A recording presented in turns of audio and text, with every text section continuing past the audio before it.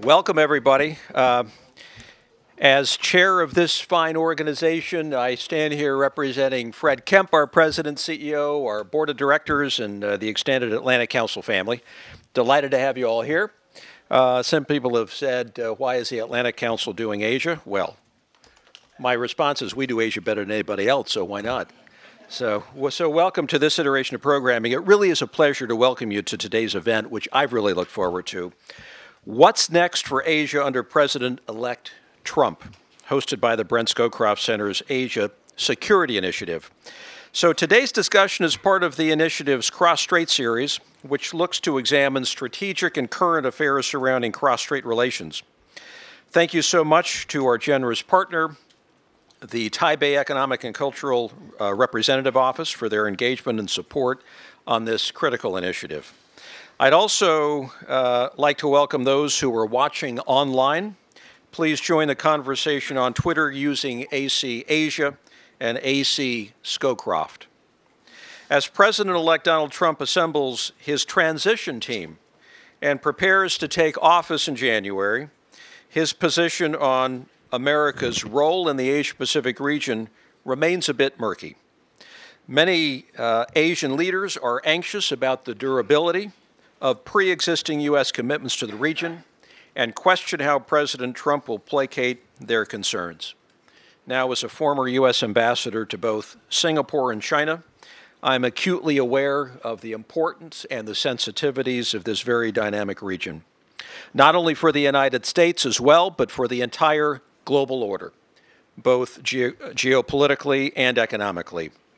A crucial question remains whether the incoming Trump administration will rethink its campaign rhetoric on issues such as trade deals, labor issues, and military engagement that questioned the efficacy and importance of U.S. alliances, among other things. Today, we're very honored to have a great group of experts here to discuss their views on how the president-elect will formulate his strategy and policies toward the region. They'll also discuss their views on what President-elect Trump's top priorities should be for the region for his first 6 months in office. David Wertheim of Foreign Policy will moderate today's session, and we have a distinguished group of panelists, all of whom I'd like to personally thank for their time and for their efforts.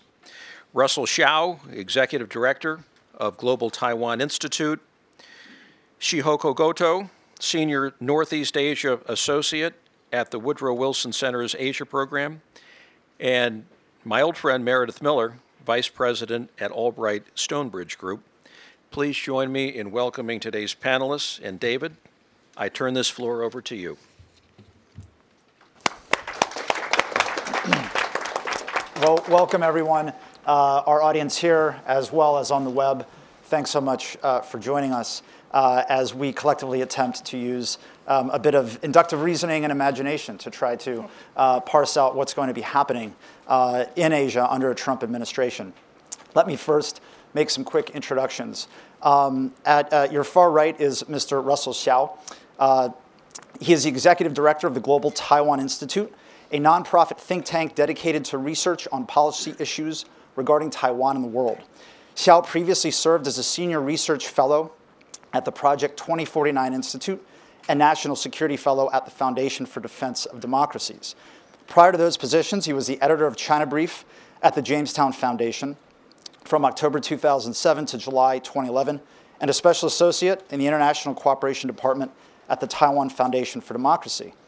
And while in law school, he clerked at the office of the chairman at the Federal Communications Commission and the Interagency Trade Enforcement Center at the office of the USTR. We have Ms. Shihoko Goto joining us as well. She's the Senior Northeast Asia Associate at the Woodrow Wilson Center's Asia Program, where she's responsible for research, programming, and publications on Japan, South Korea, and Taiwan. She's also a contributing editor to The Globalist and a fellow of the Mansfield Foundation, Japan Foundation, U.S.-Japan Network for the Future for 2014 to 2016. Prior to joining the Wilson Center, she spent over 10 years as a journalist, writing about the international political economy with an emphasis on Asian markets. As a correspondent for Dow Jones News Service and United Press International based in Tokyo and Washington, she has reported extensively on policies impacting the global financial system as well as international trade. She currently provides analysis for a number of media organizations.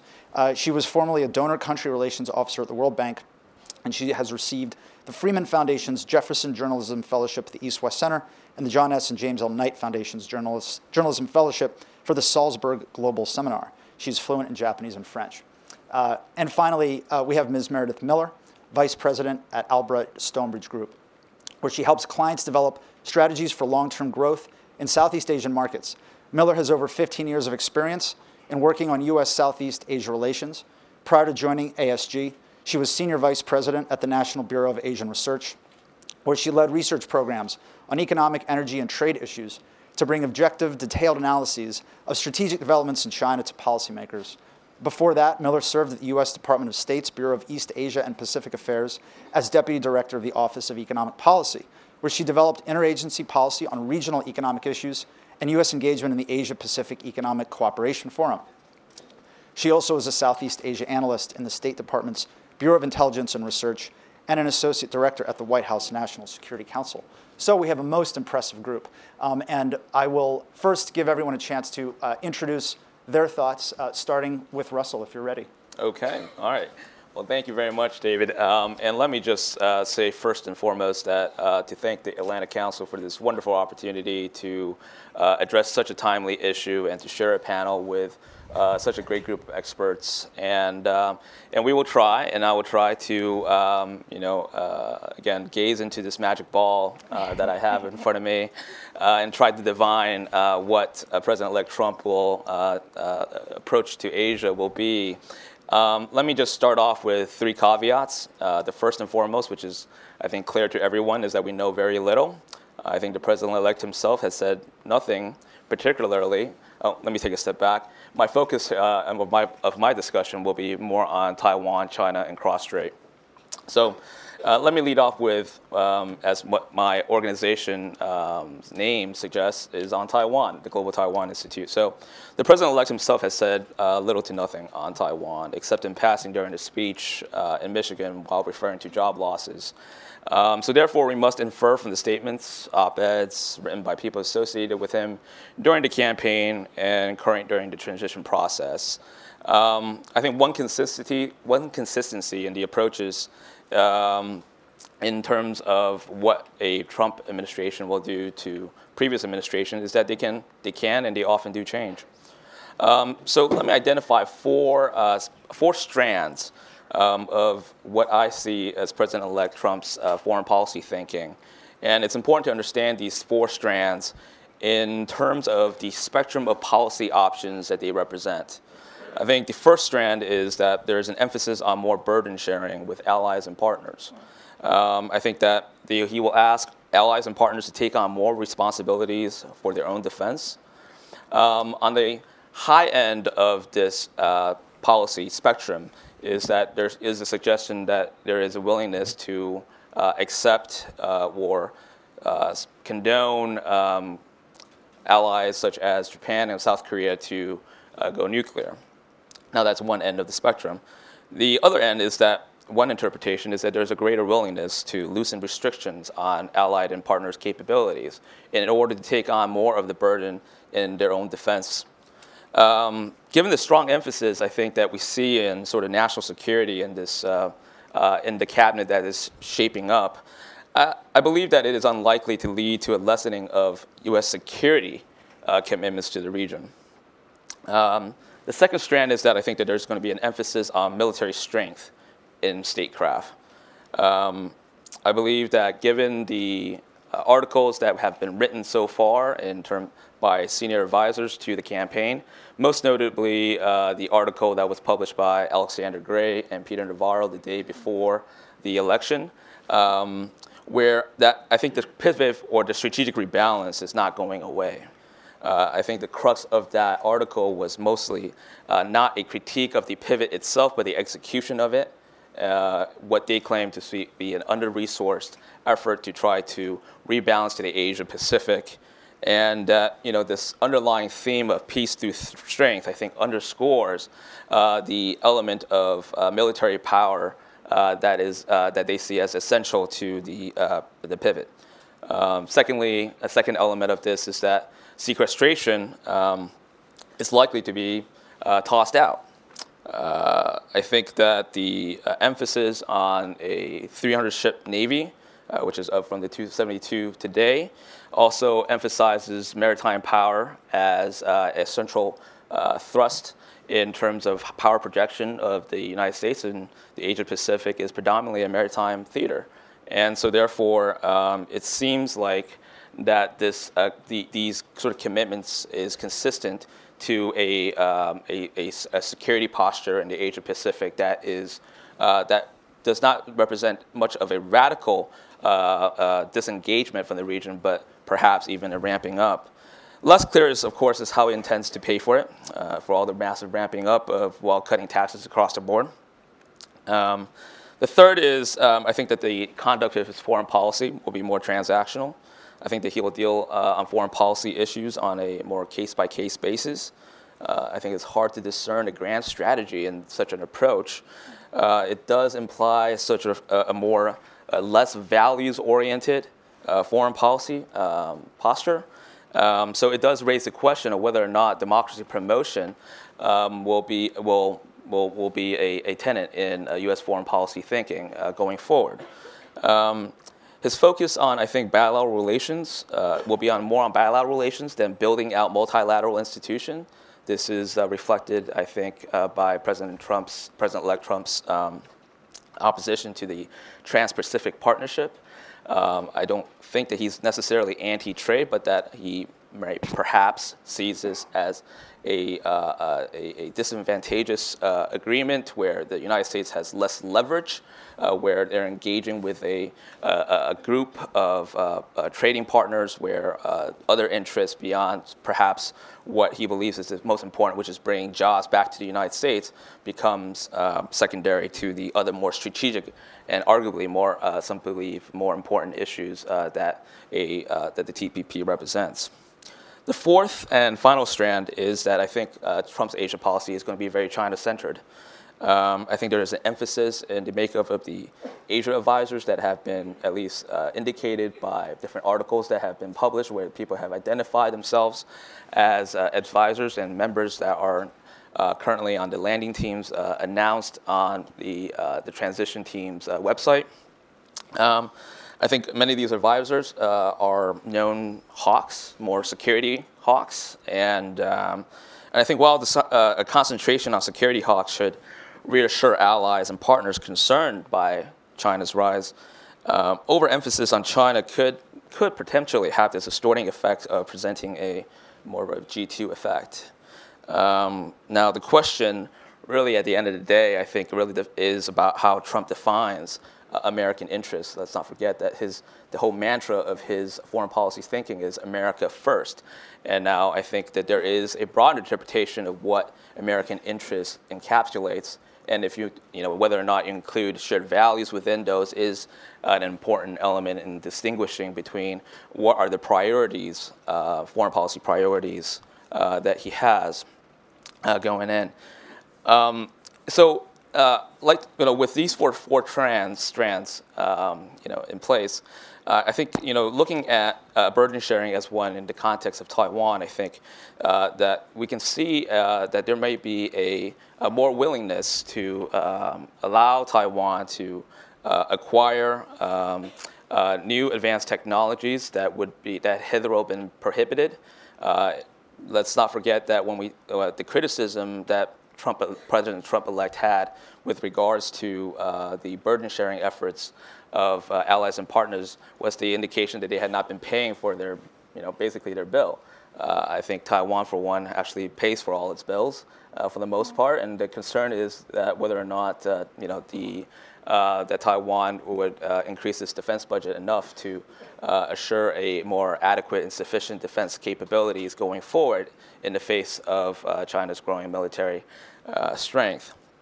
On the emphasis on military strength and statecraft, I believe that the security posture that is implied by a stronger Navy, naval presence, and the sort of strategic rebalance with an emphasis on on the security component has a reassuring effect for the Taiwan Strait. The coercive effects of a growing military across the Taiwan Strait can negatively impact the stability in the Taiwan Strait and across the region, and so that security posture, both not simply isolated to the Taiwan Strait, but beyond with regards to Japan and Southeast Asian countries, I think can have a stabilizing effect. The third on more transactional foreign policy is where it becomes a little more disconcerting with regards to whether or not what the President-elect Trump's foreign policy may mean for Taiwan.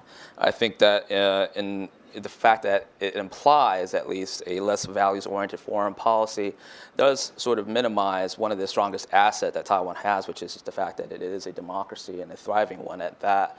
And for a lot of liberal internationalists, that the Taiwan's democracy as a country of shared values is an important element in making sure that the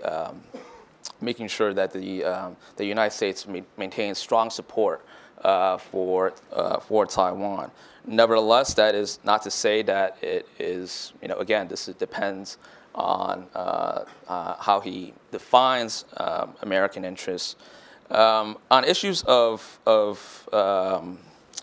the TPP and bilateral relations, I do think that it is that despite the TPP being likely to demise, is that that this does open the door for more. This doesn't close the door for closer economic cooperation between Taiwan and the United States. I think that in a bilateral scenario, President-elect Trump may find it more having a better sort of relationship, negotiating relationship for stronger ties. So maybe I'll just leave it at that for now and leave a lot more for Q&A later. Certainly. Is that okay? Shihoko? Yes. Well, first of all, thank you to the Atlantic Council for organizing this event.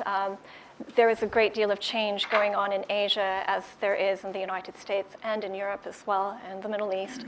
And so it's a great opportunity to actually shine light on what U.S.-Asia relations could be moving forward. The topic of this discussion is what's next for Asia, and I've been asked to focus on Japan and Korea in particular. And looking back, challenges facing Northeast Asia have essentially remained unchanged since the presidential elections, but the possible approaches for dealing with those challenges have changed considerably. And so what are those challenges?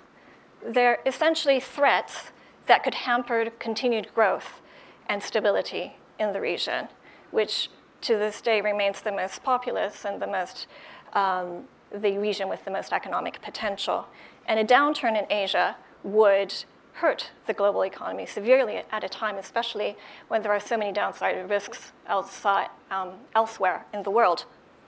And the sources of instability, as you all know, have included many factors, including accommodating China's rise, dealing with North Korea's nuclear ambitions being just two of the many. But now, added to that is the uncertainty about the future of a Pax Americana and essentially a U.S. commitment to uphold the liberal international order that has been the foundation of providing the rules and the values and, of course, security across Asia. So now the question is, can this growing list of uncertainties actually be an opportunity? Could it be an opportunity for change? And can it be an opportunity to provide new opportunities for growth? And if we simply look at the market reactions globally, at least initially, investors both here in the United States and overseas seem to think so, if we simply look at how the markets have responded. And certainly there is expectation of change in how the United States might engage with Asia. But let's turn that conversation around and think about how Tokyo and Seoul might change the way they regard and engage with the United States.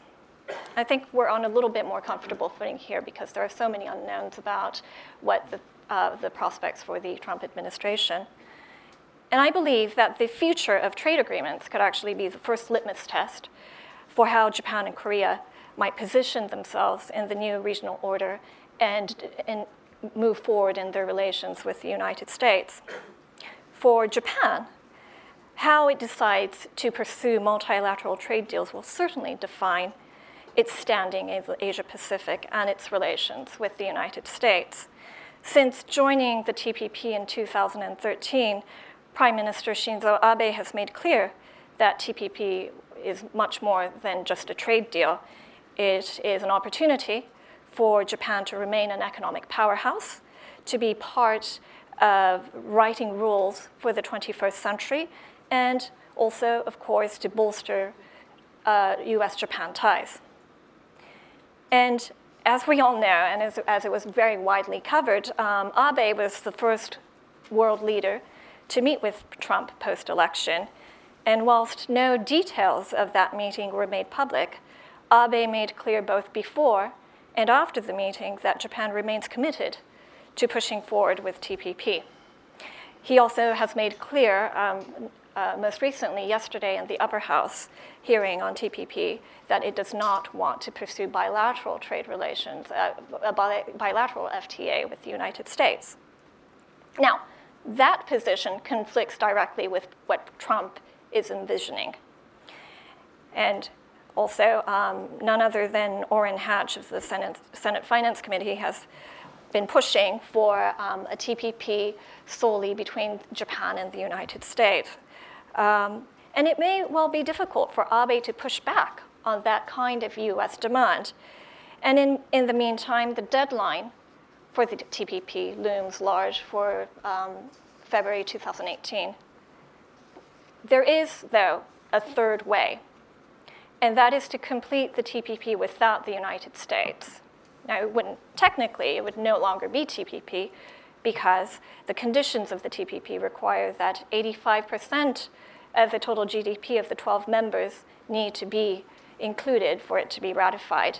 Now, because the United States represents 62%, without the United States, there can really be no TPP as it stands today.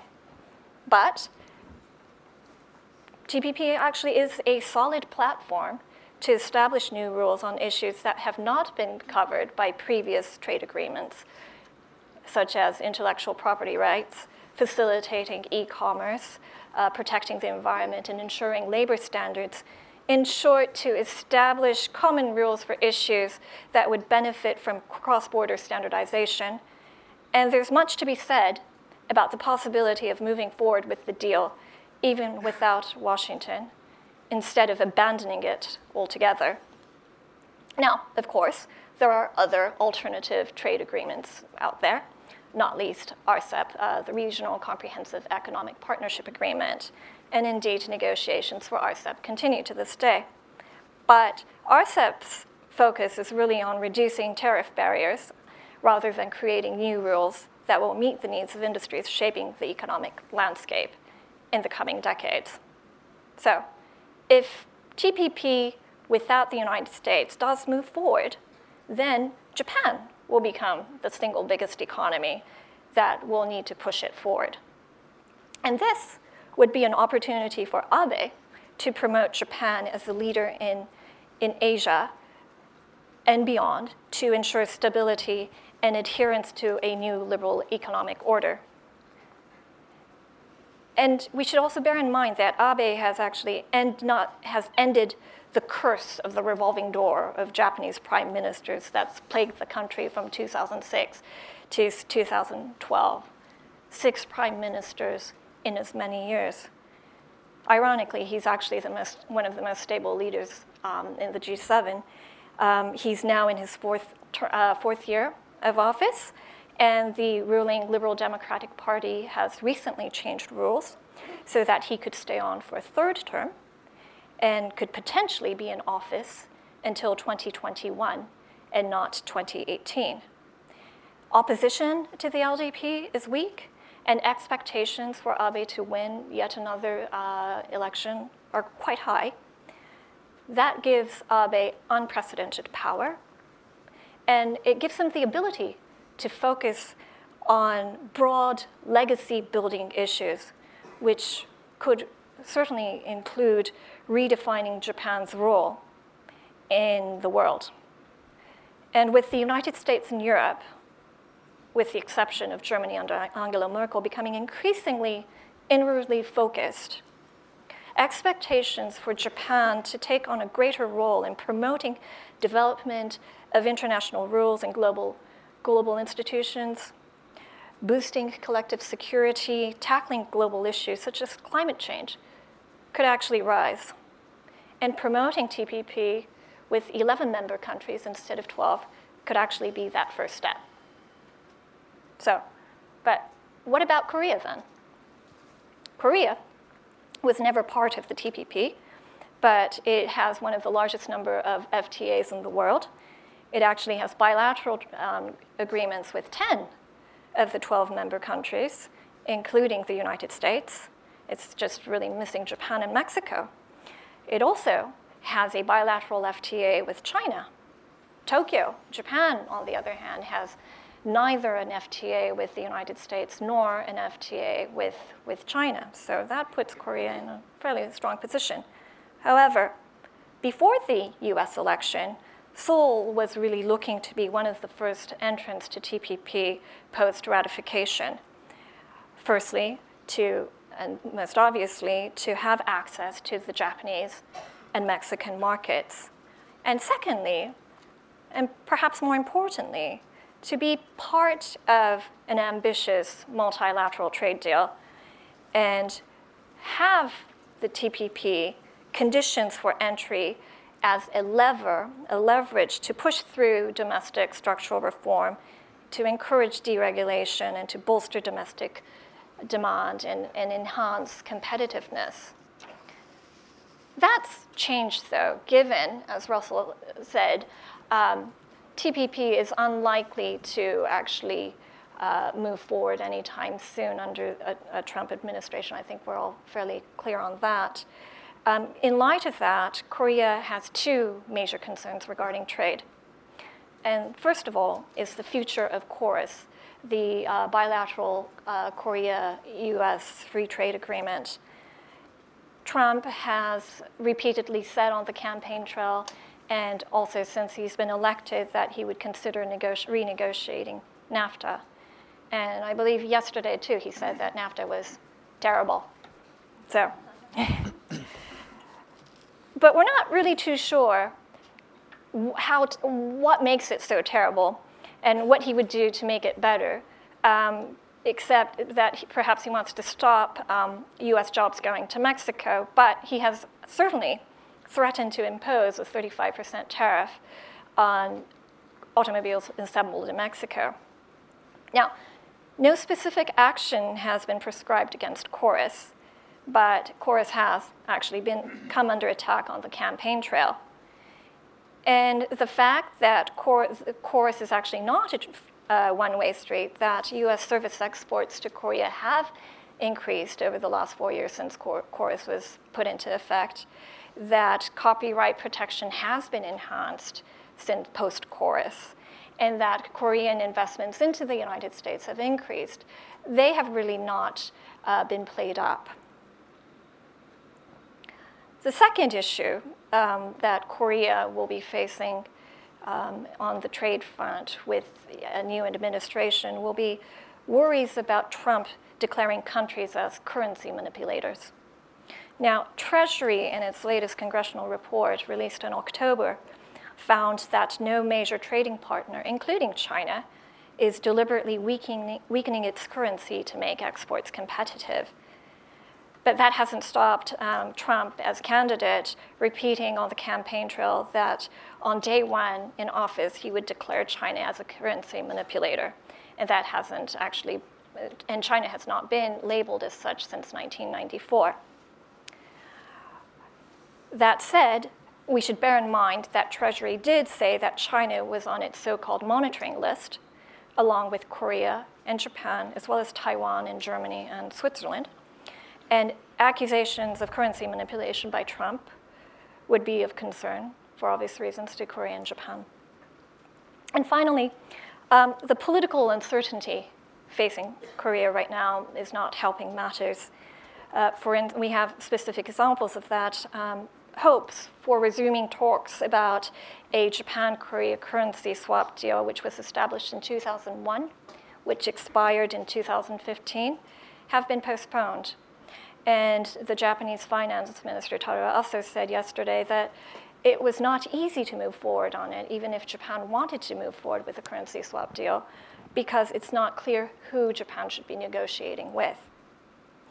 Also, there's a China, Japan, Korea trilateral meeting in Tokyo in 2 weeks' time, and we're still not sure whether Park Geun-hye will be there or not.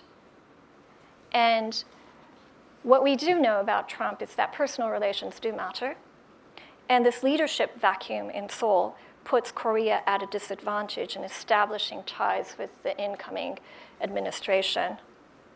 So, in conclusion, I wanted to also say that how would we measure the success of the Trump administration in office, in the first 100 days of office?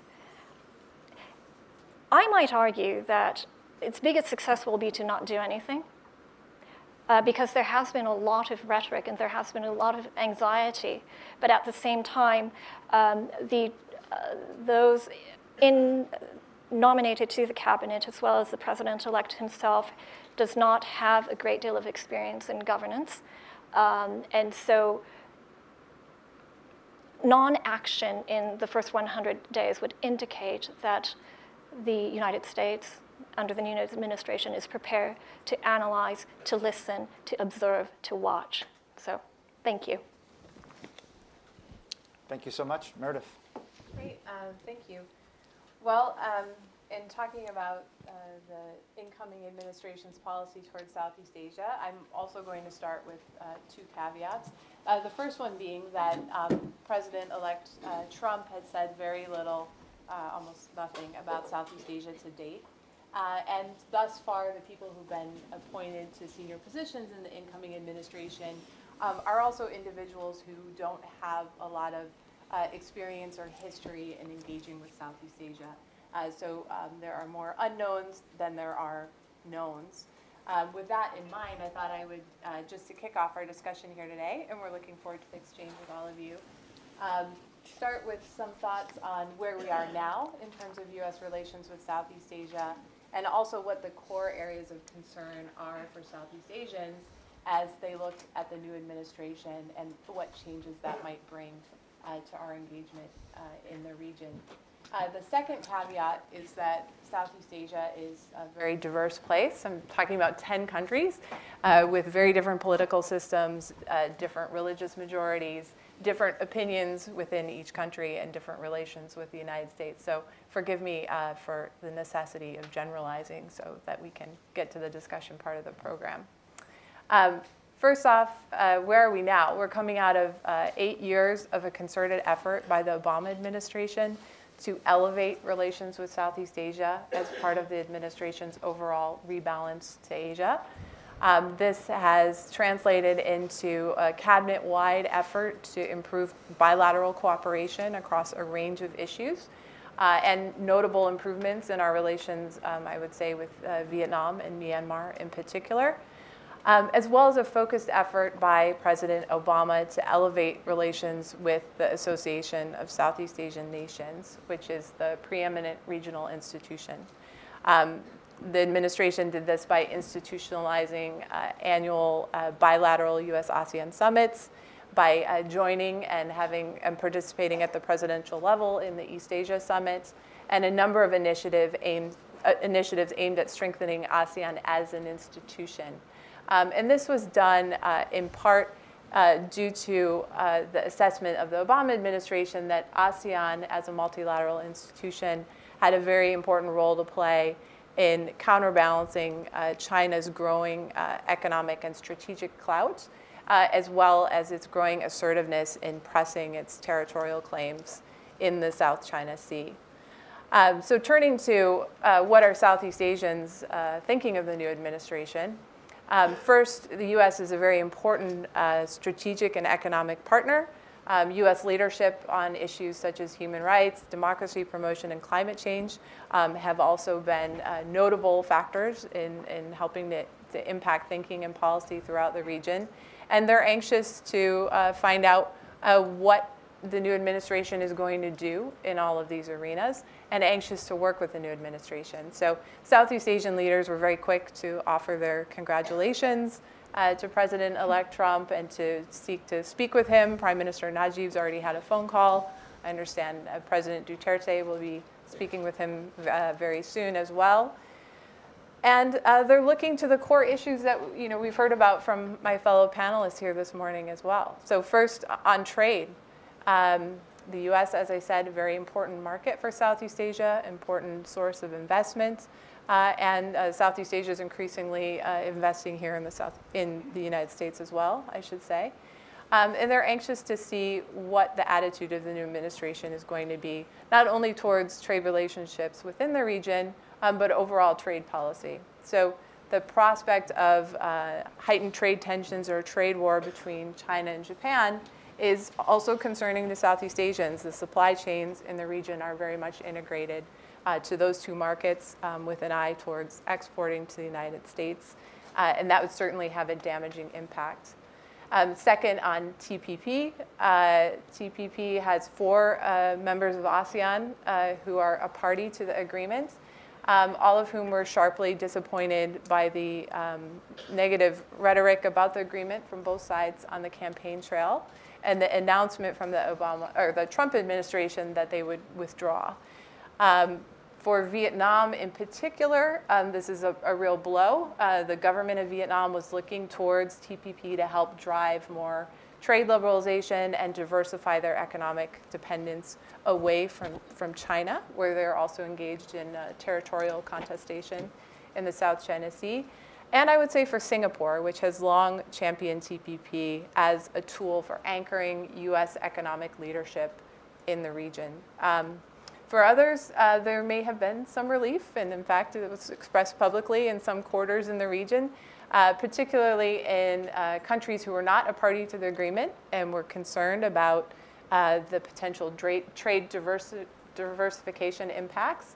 And the debate about the benefits of free trade and globalization, of course, is not unique to the United States. It's taking place throughout Southeast Asia. And for some countries who are debating whether or not they might want to join TPP in the future, like Korea, this takes the pressure off of those who would be more resistant to opening their economies further, at least in the short term.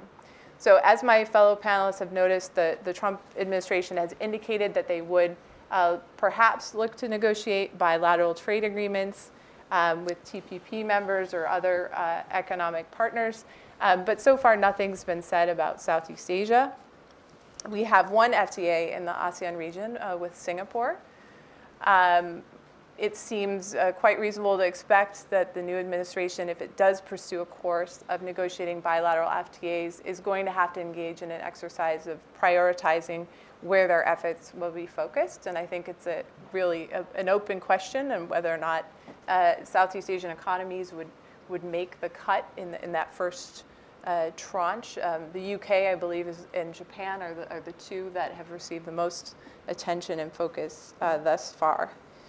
On security, this is also an area where Southeast Asian countries will be watching very closely how the alliance relationships with Korea and Japan develop, which have been a stabilizing factor in the region, but also how the U.S. will approach our alliances with the Philippines and Thailand, and efforts begun in the Obama administration to increase and help countries in the region boost their capacity in the maritime arena, particularly Vietnam, Malaysia, and the Philippines. Trump has indicated a preference for bilateral trade agreements. Perhaps we'll see more of a focus on bilateral security cooperation as well. But I think that really remains an open question. as well as the question of how the new administration will approach the situation in the South China Sea. I mentioned earlier a real emphasis in the Obama administration on multilateralism. I think that's a question as well, to what extent the new administration will view ASEAN as an important tool in maintaining the status quo and peace in the South China Sea. It is worth noting, as we heard earlier, that some people close to President Trump, or President-elect Trump, have said that increasing naval capacity is important, and that's an important dimension of maintaining preeminence in Asia. Presumably, that has a strong component for the South China Sea. But again, that really remains to be seen. On human rights and climate change, I want to mention these two just briefly. There's been an assumption among many constituencies in Southeast Asia that the new administration will have less of an emphasis on democracy promotion and human rights. There's been very little discussion of these two areas as foreign policy priorities to date from the president-elect or his surrogates. In some quarters, this is a welcome development. President Duterte in the Philippines has essentially said so. This could also potentially, a decreased emphasis on human rights might help to thaw the chill in U.S.-Thai relations, which have been tense over U.S. criticism of military rule there and the overall human rights situation. And certainly other countries in the region as well, Vietnam, Malaysia, Cambodia, I could go on, will also be relieved perhaps to have less commentary and perceived interference from the U.S. In that arena. For civil society organizations and democracy activists around the region, there have also been strong expressions of concern about this. Perhaps most notably, in an area where I think there's more unanimity of view within Southeast Asia on the importance of U.S. leadership, is on promoting religious tolerance and religious diversity. And we've already seen some reactions within the region to a perceived change in the U.S. Coming out of the rhetoric on our campaign trail, particularly in some of the comments that were made about restricting access to the United States for Muslims, as well as compiling a database of Muslims in the country.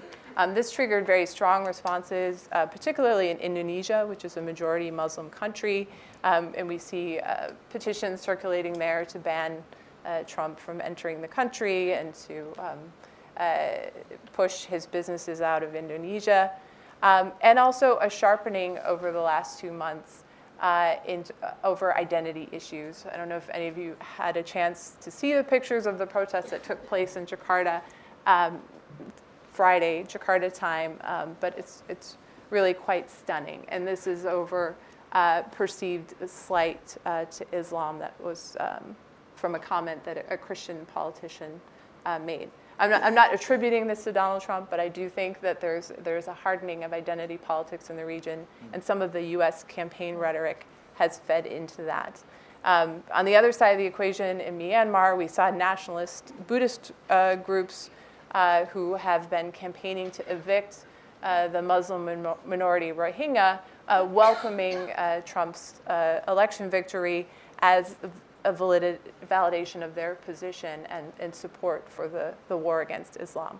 So I think when the new administration comes in, one of the areas that I hope will be addressed immediately is longstanding U.S. commitment to religious freedom, religious tolerance, and religious diversity. On climate change, there's also, I think, an open question about to what extent U.S. programs to help with climate change adaptation and mitigation will continue. So I'll wrap up just by saying that more questions than answers at this stage.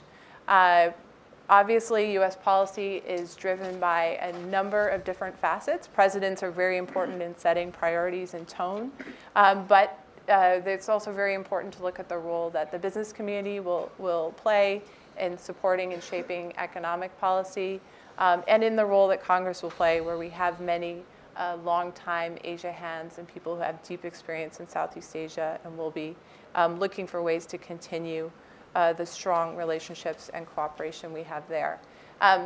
As well, important, I think, to say that the reasons for the rebalance and the focus on Southeast Asia in the Obama administration are compelling, and it's my belief and my hope that they will be equally compelling to the incoming administration, and we'll see continued progress.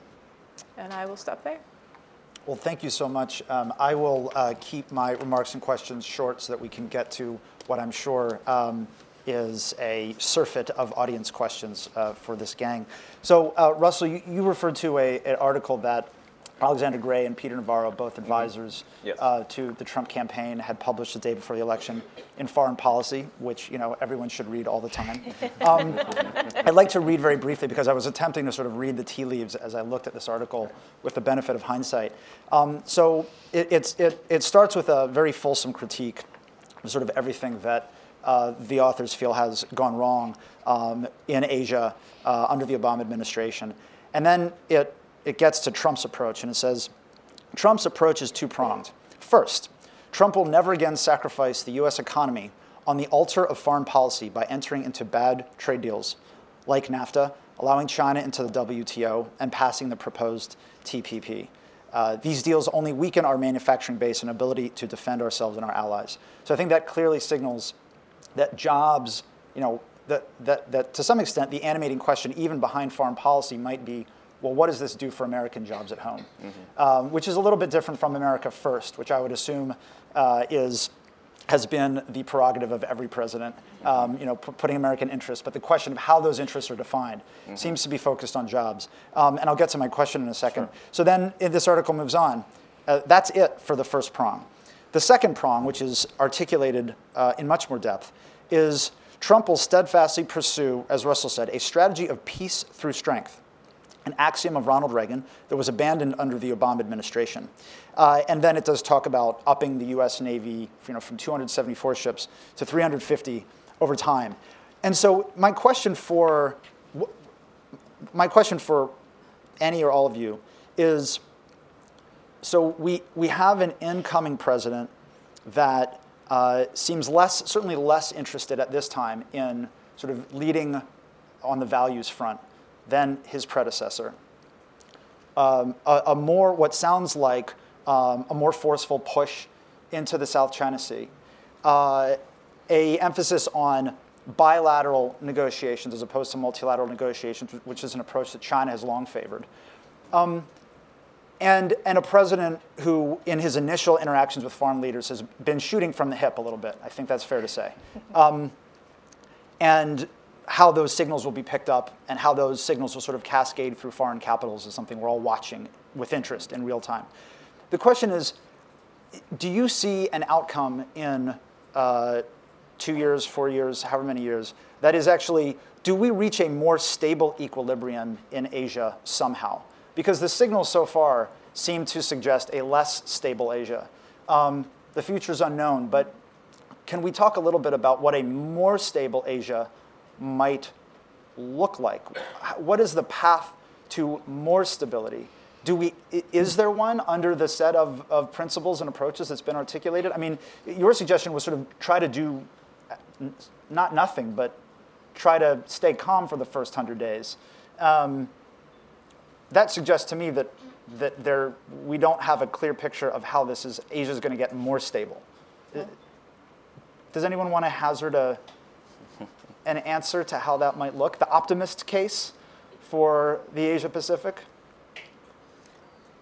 I guess I would start by saying that we don't know, but at the same time, however, I think that in this sort of paradigm shift that appears to be taking place under this new the president-elect's sort of vision, where there's going to be a less emphasis on the existing multilateral institutions that have been built out over the previous administrations, that there will be that he's going to replicate this, or replace that with a series of transactional agreements with bilateral agreements between powers in the region, between U.S. and China, U.S. and Japan, U.S. Southeast Asia, and also U.S. and Taiwan, that will in ideal scenario, create a new equilibrium, right? I think that in this transition process, there's going to understandably be a period of instability, a period of sort of expectations that that will have to be assessed and reassessed, so how long that time horizon will be where we sort of reach this new equilibrium is hard to say. I think it's going to be determined by how this president-elect, when he comes into the office, reinforces whether he reinforces some of the key, I think, crucial security arrangements that exist already bilaterally. And whether or not that on balance will help to provide some new anchors for stability. Can I jump in for a second and ask you about and pick on you two when it comes to North Korea? Feel free to answer as well, Meredith. Do you see a new equilibrium or new equation there? Because that's been one of the big bugbears for the campaign. They've repeatedly criticized what they say is the failure of the Obama administration's strategic patience. Is there going to be something new that breaks what appears to be existing stalemate between the U.S. and China? The inability to even really have a discussion about, what a post-Kim dynasty Korea looks like? Well, I think one of the biggest risks for the new administration will be the North Korea situation. And inaction will not be a choice should North Korea respond in those first 100 days. And I think the instinctive reaction of the new president would be to respond. And that response, traditionally until now, under Obama, has been to really look to China to play that key role. The real difference from here on out is going to be what expectations does the United States have for China to play a role, and how does China respond? And can we actually work more with China? What are our expectations for China to be involved will be the biggest factor in this. And you mentioned a more China-centric policy under this incoming administration. Can you elaborate a little bit on that? Because that's interesting, because they spend so much time, criticizing the current approach to China as too accommodating. That's the inference that I drew in terms of having both on the sort of the personnel front, in which people that are supposedly advising the president-elect now are much more China-focused in their area in their portfolio. The sort of underlying premise in terms of that assessment is that the approach to Asia foreign policy can be, in my view, divided into two different sort of frameworks, right? One framework is in order to get Asia right, you have to get China right. And the other approach is that in order to get Asia right, you have to get the alliances and the partnerships right. And with the emphasis, and while in the previous administration, the current administration, Obama administration, you've seen the emphasis of a lot of Asia hands in the government, where the emphasis have been in making sure that the alliances and the partnerships are grown, are nurtured, and are strengthened in order to create a more stable environment. However, with this but in that effort, it seems that I think that the critique that the incoming administration has with regards to getting the China policy wrong was that this has created at the same time an environment wherein China is that without the emphasis of a stronger sort of military presence there has sort of emboldened China and sort of made China to become more willing to be provocative and aggressive and sort of pushing out the line in the territorial disputes in the South China Sea and the East China Sea. And so this sort of China-centric approach could turn in two different ways. And one hand is to sort of that it could become more accommodating in the sense that we need to deal with China in order to create a new modus vivendi in order to ensure stability.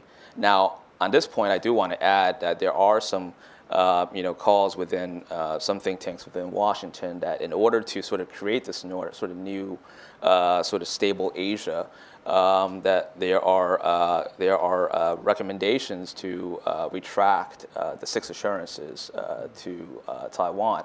Now, I just want to say that I think that is a very destabilizing proposition, and one that I think weakens U.S. credibility in the Asia Pacific, and at a time of transition that to weaken sort of U.S. support towards Taiwan would have a devastating effect on U.S. diplomacy in the Asia Pacific.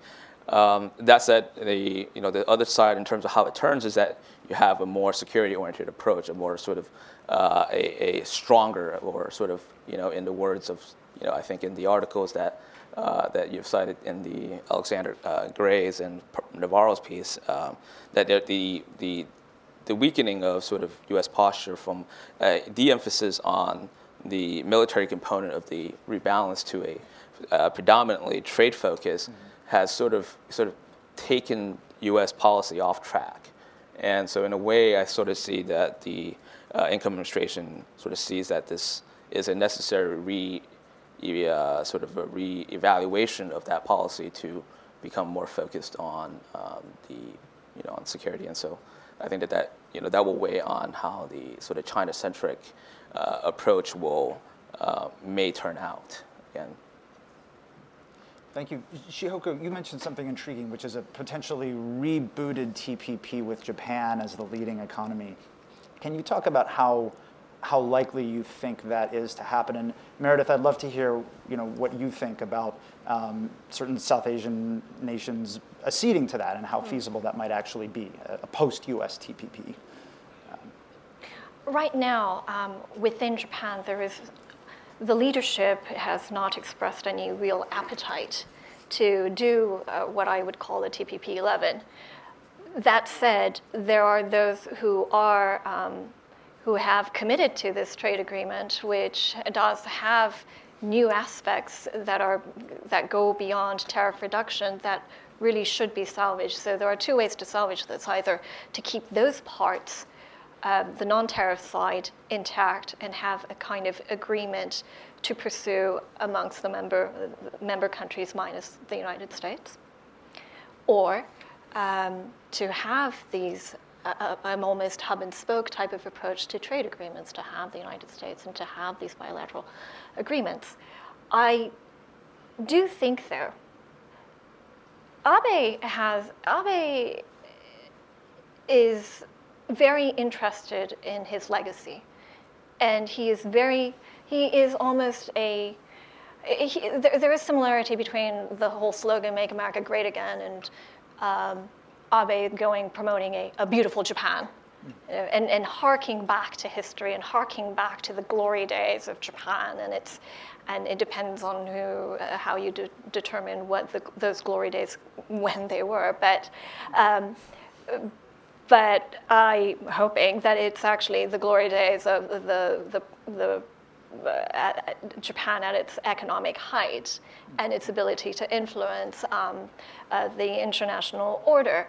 And if that is the case, then TPP should be an opportunity, and it would be an opportunity for Japan to promote itself, not just because this is a trade agreement, but because it represents something far beyond that, because it does represent something about multilateral cooperation. It represents something about the ability to adhere to a common rule of law that is reached in a democratic procedure, and that would appeal to the Japanese public and certainly to the current Japanese leadership. Meredith, do you have any thoughts on how appealing this would be outside of Japan?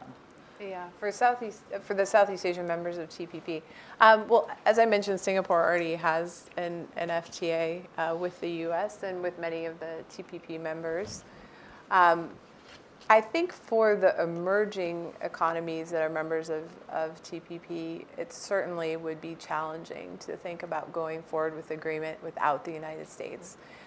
There were some very significant concessions made on the part of Vietnam and Malaysia, really at the result of direct U.S. pressure that I think will be a particularly bitter pill to swallow if one of the rewards for that is not access to the U.S. market. Yeah. So I wouldn't say it's off the table, but it certainly, at the very least, I think would require some significant debate and possibly a reopening of the agreement for those economies to most likely be willing to move forward with the agreement. That said, I do hope that the new administration does take another look at TPP and tries to address any remaining concerns rather than completely scrapping it, because, as Shihoko said earlier, it does provide a very important set of rules for economic engagement in the region. And for some countries, some people in Vietnam have already said, okay, well, we're going to refocus our attention on the Regional Comprehensive Economic Partnership, which is a mega FTA that ASEAN is negotiating with 6 FTA partners, including China. And needless to say, the U.S. is not a member of RCEP, and RCEP doesn't establish or address issues of core concern for U.S. corporations. So I think it would be a hard path to walk, which isn't to say that it might eventually become the only option, but I certainly hope. If I could just add to that, if it's the RCEP path, then not only is the United States not part of it, China is actually part of it.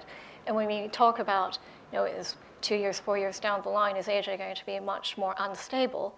There is potential for stability, but increasingly that source of stability is coming not from the United States, but from China, and that would certainly, RCEP would actually add to that dimension as well. And on that note, I'll shelve the 1,000 other questions I have and open it up to the audience. We've got about 25 minutes left, so please feel free to raise your hand. And I think someone will approach you with a microphone. Yes. You, sir. See your hand up. Hi, my name is Hampton Dowling. I'm just an independent consultant. And it's interesting. I kind of sense how you all feel about the incoming president-elect and his policies, but just a sort of reminder, all the presidents since Nixon didn't have a very good fundamental understanding of international business relationships. The last guy, I think, was Nixon, and he had a kind of a young guy named Kissinger to help him out. And since then, not everybody's been backstopped with a lot of folks. I think President Obama wasn't even quite sure where Colombia was during an interesting 60 Minutes interview. So, I think we have to kind of give him a little bit of slack, but he does have a business around the world, so he probably does have a fair understanding of geography. TPP, it is interesting, and bilateral agreements are important. I just left a senator's office, a Democrat senator's office, and he had all 3,500 pages of the document printed on the desk next to him. Previously, a proponent of it looked at it and said, there's just no way. His analysis was, well, we just went through a 2,600-page health care bill, and that had its own interesting fallout domestically. So his perspective changed. Interesting. And lastly, the Fortune 500 CEOs, I think all but 3 are in favor of this trade agreement for different reasons, but they're all business-centric. My question is, let's just assume for a minute that this guy gets it right. Let's say he lowers taxes. We bring a lot of cash that is in Southeast Asia, from Europe back to the U.S., that we actually drive productivity up to being something more than 0.08%, which is I think the revised revision to the revision of the latest GDP rates for the U.S. It does get up to 3%. What happens if there are some positive aspects about us being able to export? We have higher employment, our currency stability, the value of our currency is strengthened, and our reputation, our brand around the world at the ministerial and presidential level increases.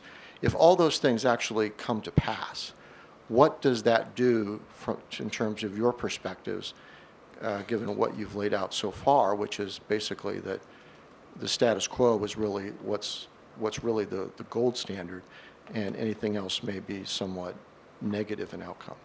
At least that's what I was hearing. Your question is, what a wonderful outcome for the United States. Well, not what a wonderful. I'm just outcome saying for if the there are United certain States. things come to pass that he's proposed, and he may fail, but he got elected. So I mean, what if he, what if those things that he wants to do domestically do occur? What does that do in terms of the issues that you've raised from the perspective of concerns that ASEAN countries might have with the United States? I'd be happy to add, just to kick it off, and even though I didn't address the sort of the trade issues as much, is that I think you have to look at trade from both a tactical and a strategic level. And I think the TPP has been an approach at a strategic level of looking at trade, building up trade relations through multilateral institutions and building new standards.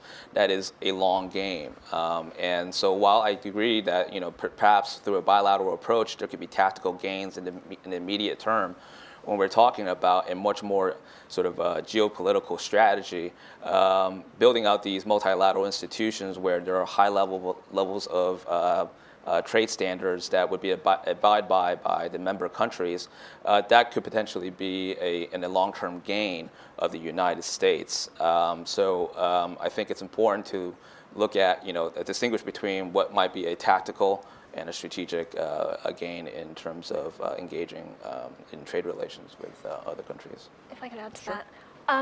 TPP has been a proxy word for globalization, which has also been a proxy word for jobs lost, opportunities lost, an income divide in the United States. And I would like nothing more than the current President-elect Trump to succeed on his economic policies.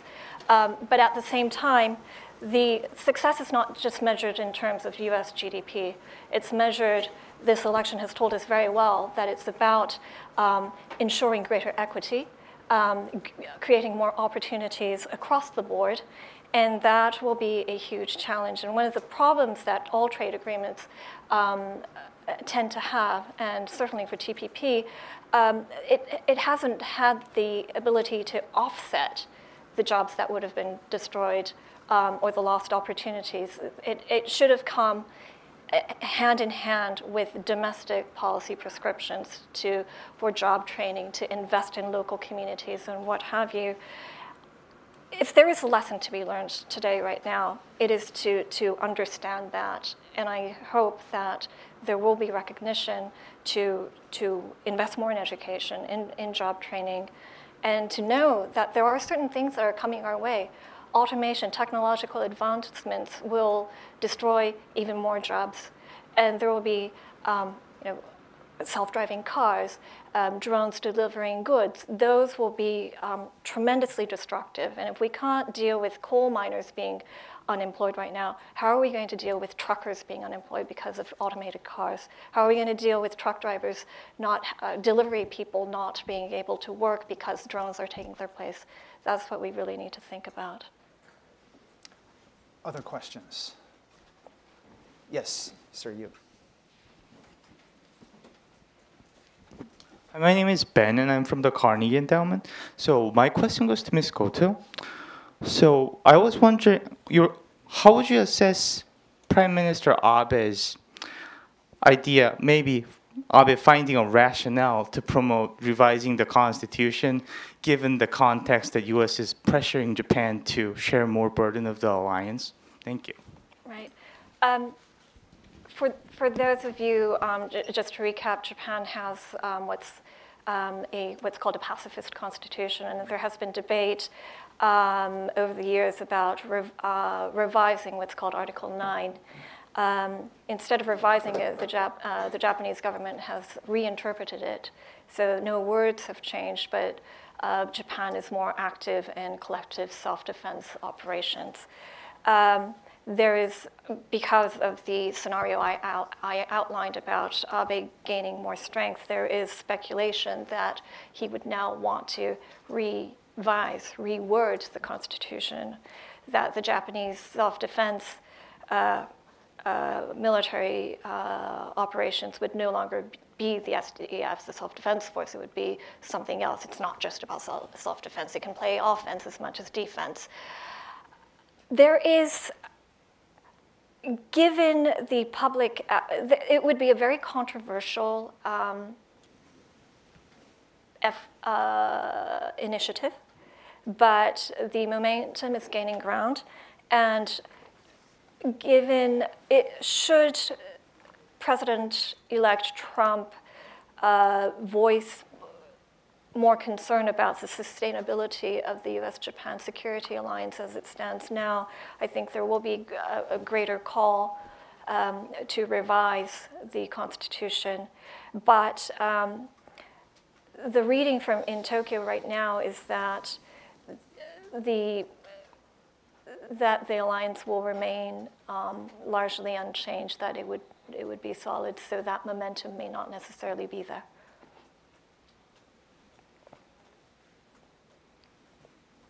Yes, sir, you're right in the front. Good afternoon. My name is Ames Brown. I'm chairman of the Foundation for Research on Equal Opportunity here in D.C. and in Texas. Just quickly, I wondered if any of you had any thoughts on North Korea under a Trump administration, and also if you happen to have any feelings towards the any advances or detractions from the Hong Kong chief executive election in 2018 or 2017 rather. Thank you very much.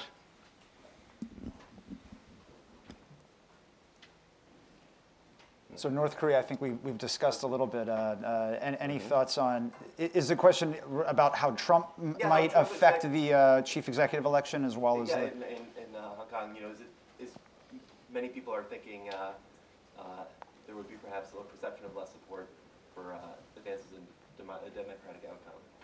Is that just, are we right in thinking that?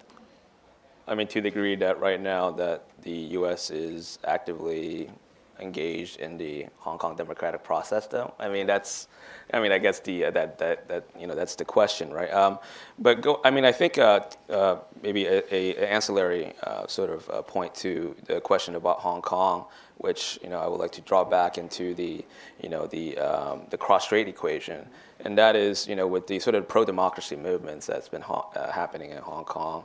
I think it really shines a spotlight on the shortcomings of the model that the central government in China has employed to you know, entice the people of Hong Kong to win the hearts and minds of the people there. And I think that, you know, it is really shooting itself in the foot, you know, in terms of its heavy-handed approach towards Hong Kong, and certainly I think it has a great deal of effect on the people of Taiwan as they look at, you know, Hong Kong as, you know, really the model by which right now Beijing is holding out as the model by which it hopes to unify with Taiwan. So you know, I think that it's certainly an important matter that you raise in terms of, you know, democracy in Hong Kong and what happens there. And you know, I hope that the incoming administration will pay more attention to you know, the democratic process there and elsewhere in Asia. But I think the priorities of this incoming administration, as I've outlined, at least inferred from the different strands that have identified, that that, you know, it remains to be seen whether that is, you know, in fact the case. I know you've had your hand up, sir. John Zhang with CTI TV of Taiwan. Mr. Shaw, you mentioned that you mentioned actually President-elect Trump's transactional diplomacy.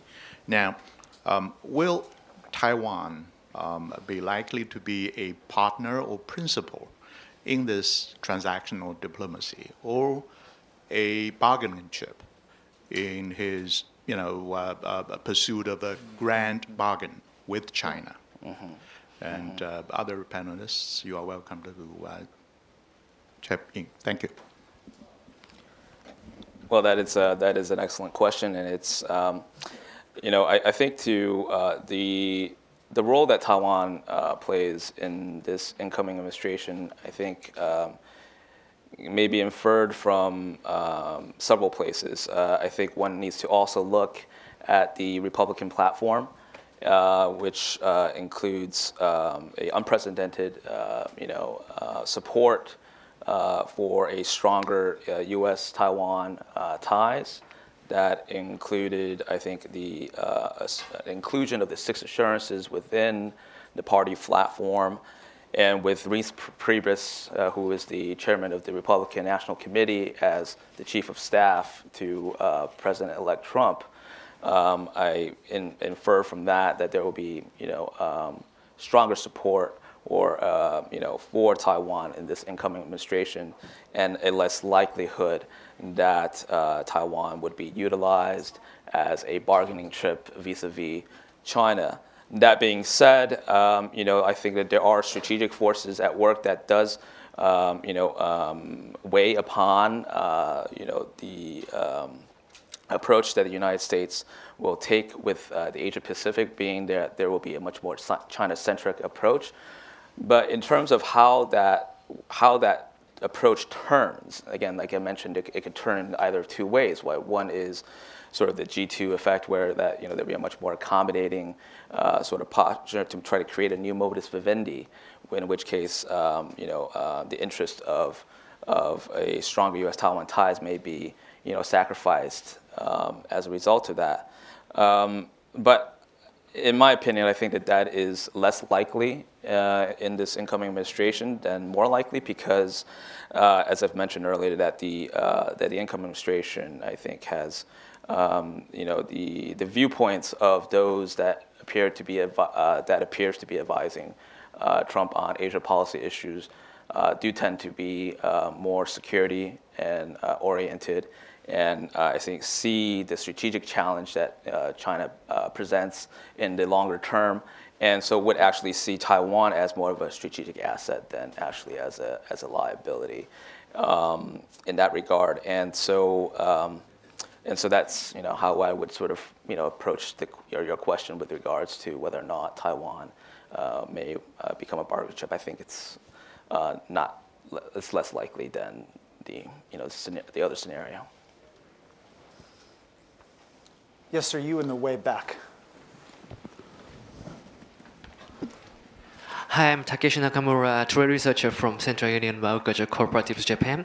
And seeing United States withdrawing TPP, China recently ramping up its effort to advance RCEP, at the conclusion in 2017, and some of the TPP countries have already signaled their intention that they may shift their focus to that.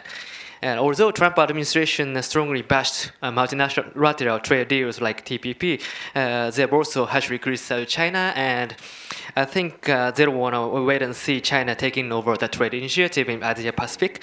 So could you just kindly elaborate your expectation that without advancing TPP, how Trump administration would address the growing presence of China in the trade platform in Asia Pacific? Thank you very much.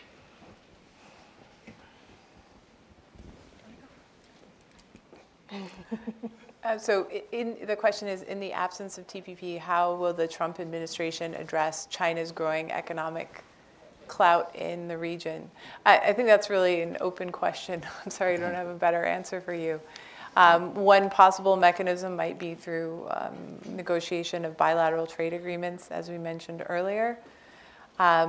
We don't know too much yet about what level of support the new administration will have for programs like OPIC and EXIM that help U.S. companies to compete in markets in Southeast Asia and other areas of the world.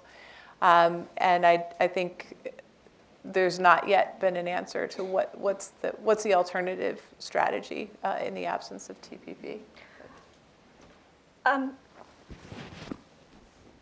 only guessing this, but what I am interpreting from what I hear from Trump is that as the Obama administration intensified its push to ratify TPP, and it had Hillary Clinton won the expectation for the administration was to pass it through the lame duck session.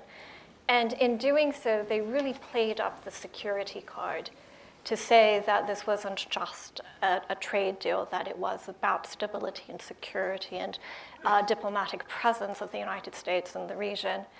I would think that that is precisely what Trump doesn't like, that this is a trade deal. It should have nothing to do with foreign policy, that if it doesn't make economic sense, then that's what he would see as a bad deal.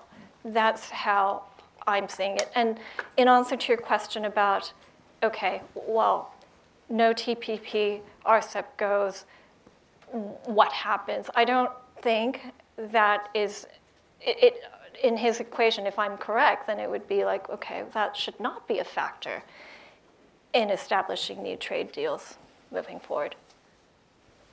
No? Yeah. Yeah? Yeah. You, sir, in the blue shirt. Hi, thank you very much for the panel. Dan Zofio, CSIS. I apologize for sort of injecting another dimension of complexity, but I know one thing we heard something about during the campaign was the possibility of a reset in Russia relations. Can you talk a little bit about how that might affect U.S. relations in Asia, specifically, for example, what might the spillover effects for that be on Sino-Russian cooperation or Russo-Japanese diplomacy? Thank you. Anybody want to take a stab? I'll take a quick stab at that one, but this is just an off-the-cuff sort of response because I hadn't really considered that issue. But the reset with Russia could potentially be conducive to a hedge against China in that regard. If you look at if U.S.-Russia relations is to improve, that could potentially, worry people in Beijing to sort of see whether or not there might be, less friction between the United States and Russia that could potentially, worry the PRC. We've got time for one more question, but I'd like to cheat here and get questions from this gentleman here who's been very patient, and you, sir, since I broke your heart a second ago. Thank you. Jean-François Boitin with the French Economic Think Tank. Two quick questions. TPP would have been a big step forward. What if we have steps backward? And I would argue that Carrier yesterday was a step backward on globalization, because globalization is free movement of goods, but also of capital. If you prevent companies from investing abroad, you are taking steps backward. What impact would it have on Southeast Asian countries in particular? And what would the impact of a 45% tariff on Chinese goods be on Taiwanese companies and the Taiwan economy in general?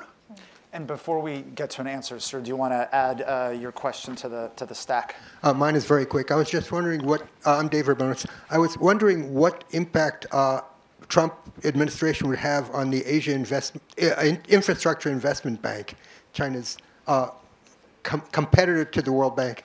So the questions are, feel free to engage them at will. Is the Carrier move good policy as it relates to Asia, and particularly South Asia? The 45% tariff, U.S., how that would affect Taiwan, if I'm not mistaken, on Taiwan? Mm-hmm. And then the most recent question. So maybe, well, I'll start on the Southeast Asia question. There are already concerns in many quarters in Southeast Asia that the Trump administration will implement policies or pressures that will force a repatriation of jobs, particularly in business processing, as one that's come up several times. Certainly that would have a detrimental effect on employment. It may potentially, depending on how those interactions play out, impact our overall trade relations in some of those countries, if it's felt that those pressures are being applied in a way that's in violation of WTO rules or other agreements. So that could have some broader ramifications, certainly, not only in terms of the economic dimension, but also the diplomatic On AIIB, I think that's a really interesting question. Certainly, I know from conversations that many U.S. companies are interested and eager to participate in the bidding for AIIB contracts, which is ostensibly not limited only to members, so that's a positive thing. And there are many in the U.S. who have advocated that the Obama administration should have joined. It's very hard to say, again, speculating. Mr. Trump is a businessman. Perhaps he would see the logic in that and be more open to joining. However, I think it would be extremely difficult to get congressional approval for any kind of appropriation. So on balance, I see the prospects of the U.S. Joining as being fairly low, even if it is more appealing to the next president. I think on the question on Taiwan products, being affected by if Trump follows through with the vow to enact a 45% tax on all Chinese products. For A is that it's highly unlikely. It requires an extraordinary and emergency, I think, declaration in order for that to actually pan out, because and that the rules at least only allows, I think, 15% at the moment. And so there would be a violation of WTO rules, and it would require extraordinary measures in order to implement. So the more likely scenario, which is not, and that's relative, right? The more relative scenario would be that it would be a more selective tariffs on certain products. But then whether or not that would actually, that could affect, that would target Taiwan manufactured products is, I don't know, right? So don't really have a sort of a good answer for you on that one. So on the issue of IIB, I think I would just reiterate what Meredith had earlier said, in the sense that there have been some senior advisors to the Trump campaign that have indicated that they felt that it was a mistake to not to oppose the IIB to begin, and so but whether or not that means that the United States will be actively involved in future is also an unknown. Well, thank you to our audience for coming. Thanks to the Atlantic Council for hosting. Thank you to our panelists for sharing their time and expertise.